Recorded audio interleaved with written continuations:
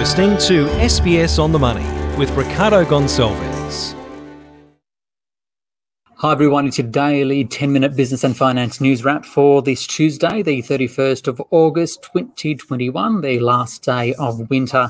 Later, why $56 billion in super are in underperforming funds. But first to Australia Post, which is asking consumers to be patient as lockdowns and the spreading Delta variant impacts delivery times. It comes as an online shopping boom has seen it post a 10% increase in revenues to a record of $8.27 billion over the last financial year. It's seen an 18% increase in parcel revenues, and the government gets a $46 million dividend windfall. For more, I spoke with its acting chief executive, Rodney Boyce. Rodney, how significant has the online boom been to Australia Post?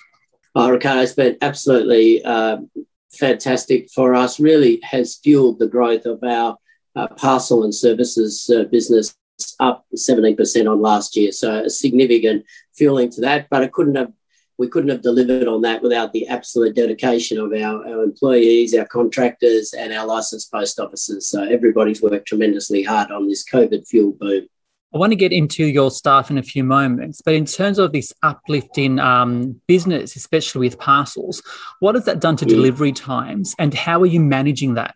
Right at the moment, Delta's been a bit of a game changer actually for us, Ricardo. It really has put a lot of pressure. Last year, this time we had 5 million people in lockdown. This year, right now, we've got around 15 million Australians in lockdown. So that's put an enormous amount of online shopping going on right at the moment. And also Delta is so much more transmissible that what we're seeing is not so much in the workplace, but at home and the number of exposure sites. I know in Melbourne, we're over 1,000 now. In Sydney, I've lost count. And that means that on any given day, we have about 500 of our workforce at home, isolating, waiting to, with a test and waiting to get a negative result before they can turn back up at work. So it's had a significant impact on our workforce, had a significant impact on volumes, and that has blown out delivery times in the last week or so. So what's your message to consumers seeking to get their goods delivered in a timely fashion, especially as we head into Christmas? Yeah, well, it's a long way to Christmas, Ricardo. I'd like to think that we'll all get to the 70 and 80% and we'll be on that roadmap for vaccination and opening up. But right at the moment, if I can just ask for everybody's patience, there are bottlenecks all the way through the supply chain. I know a number of our merchants are also having some challenges because they're impacted by COVID, and then that flows onto us and that flows out onto the consumers. So just patience, we will get there. Our team is doing an incredible job. Normally when we have peak-like volumes, and these are as big as Christmas last year, what we're seeing at the moment, we would have recruited about 5,000. Ricardo, you might have seen that we've a recruitment drive out at the moment for around 4,000 people, but on any given day, right at the moment, we're about 400 to 500 people short because they're at home testing, isolating, waiting for a negative result before they can come back because they might have visited an exposure site. So patience would be greatly appreciated. Given your workers are on the front line on deliveries, handling packages, what's your vaccination policy and will you be making it mandatory? We've been really pleased with the number of our workforce who have voluntarily rolled up and got what we have done over the last couple of months is make sure that we put in place as many opportunities for our workforce to get out and get vaccinated. That's with time off so they can go away and do that. But it's really been about availability of supply. Once there's been everybody's had the opportunity to get a vaccination, I think we can talk about mandatory vaccination policies. But right at the moment, we just haven't had the vaccine supply available for everybody in our workforce and other workforces to get the jab. How concerned are you about the economic and health impacts of the pandemic? Like most people, I'm quite concerned at the long-term impacts. What we're seeing at the moment is significant mental health. A lot of people like myself in Melbourne have been locked up now for well over 200 days. So that has a significant impact. People with families, young kids, I think that will play out in both the short and longer term. And also the economic, there's for very good reason, a lot of stimulus to small and large business, to individuals, and that's been needed, but that will weigh on economic growth in the longer term. Just finally, Paul Graham joins as CEO in September. What will his role be in the context of how Christine Holgate left the organisation?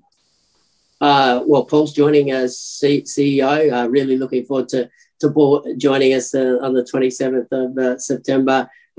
He's really keen and excited to join us, and I'm looking forward to him join, as is our team. He and I have been speaking quite regularly, so I know he's very keen, and as soon as he can get out of lockdown in New South Wales, he'll be out in sites, understanding our business and getting a real feel for it, and I think he'll be a tremendous asset for us. Rodney Boys there, the acting CEO of Australia Post. From Post, let's go to superannuation now. And financial services regulator APRA says of the 76 MySuper products it analysed, 13 have underperformed when assessed on investment performance and fees. So it means $56 billion worth of super funds are invested in a way that fails to meet a key target set by the government. Now, those funds are available to view on the APRA website. For more, I spoke earlier with the Superannuation Minister, Jane Hume. So today's a really big day for Australian superannuation members and also Australia's future retirees, because for the first time, APRA is publishing on the ATO website performance data for all superannuation funds, and 13 of those funds have been identified as underperforming funds. The message to those 13 underperforming funds is pull up your socks. Australians deserve better. $1 in every 10 that Australians earn goes towards their superannuation funds, and Australians rely on their superannuation funds to perform for them, to make sure that their investment returns are high and that their fees are low. So those funds that are underperforming have been put on notice. They'll now have to write to their members and notify them that they have been underperformers and send them to that ATO online Your Super comparison tool. Jane Hume there, and as the Superannuation Minister said, trustees now need to improve their schemes or transfer their members to a fund that can deliver better outcomes. Now, for more, I spoke with Martin Fahey. He is the CEO of the Association of Superannuation Funds of Australia. Martin, what's your message to consumers looking at today's performance results? We'd urge consumers to exercise caution in how they interpret the results. Think carefully before they make decisions about their superannuation. Talk to your fund and go to the ATO comparison site. What exactly is the issue in terms of the way that fail label is given? There's two issues with the fail label. One, we don't know by how much or why funds have failed the test. And secondly, they're grouping funds together and not comparing like with like. It's possible for a fund that returned 7% to pass the test and a fund that returned 7% to fail the test. The test doesn't go to a level of granularity to really distinguish between those habitual underperformers and those funds that are doubling people's money every 10 years. Do you still see it as a step in the right direction? Absolutely. I think the intent of this policy is to be welcomed. We need to address the vexed issue of underperformance. One way we can do that is by reducing expenses. We need to simplify the system. We need to stop tinkering with the tax settings, and we need to drive really, really intensive automation so that we bring down the cost of serve to members of funds. Martin Fahey there, the CEO of ASFA. And finally to the Australian share market, which did rise. The S&P ASX 200 up by 0.4%, 7,534. Harvey Norman down 3.2%. That's despite a bumper profit. It did, though, cut its dividend. For more, I spoke earlier with Scott Phillips from the Motley Fool. Scott, let's start with Harvey Norman. It delivered a record profit today and handed back JobKeeper subsidies. What's your take on it? A remarkably great result from Harvey Norman. Not super surprising, of course. We've seen plenty of other retailers doing equally well. But to some degree, there was some concern that maybe Harvey Norman was being bypassed by the online retailers and maybe the cool kids of the retail space. But Harvey Norman is getting it done with a really good top and bottom line result. We're at the tail end of the reporting season, pretty much at the end of it anyway. What do you see as the key themes to have come out of it?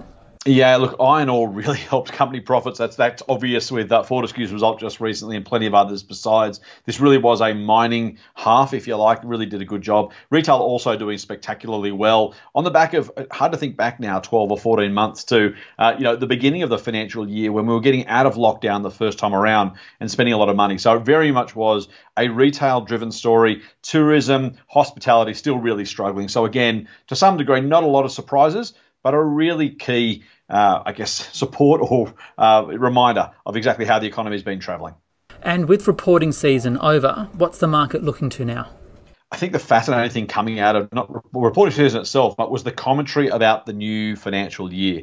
We've seen plenty of retailers showing double-digit sales declines on this time last year. Again, not a huge surprise, but a reminder of the mountain we still have to climb. The market's got one eye on the GDP numbers, of course, but the other on company profits moving forward. Not a lot of super positive guidance, I should say. Plenty of companies either declining to give guidance, talking about soft trading conditions, or simply saying, we don't know what comes next. So unfortunately, for the next few months, uncertainty may well be the order of the day.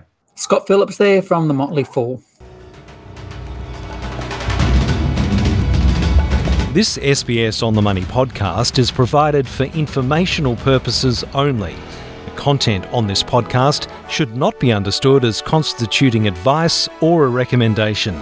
It is not personal advice and does not consider your personal circumstances or objectives. You should contact a licensed professional before making any financial decision.